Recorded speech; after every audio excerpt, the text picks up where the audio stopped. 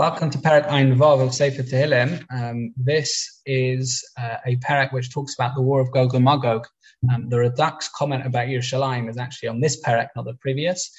Ultimately, Hashem's miracle over Gog and Magog will win out. Hashem will bring us a miraculous victory, and those who are trying to eliminate His name will be eliminated themselves. Ultimately, everyone will recognize Hashem.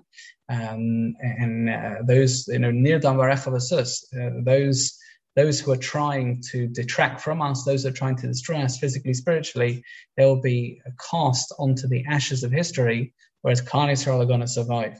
There is a reference to the Sukkah over here, Vayhi B'Shalem Sukko. There is a reference to the Sukkah over here.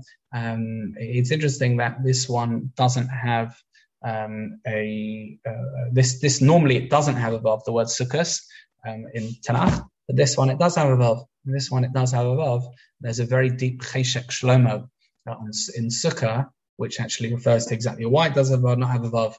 And I think we'll leave for another time. This is Ayin Vav in Sefer Tehillim.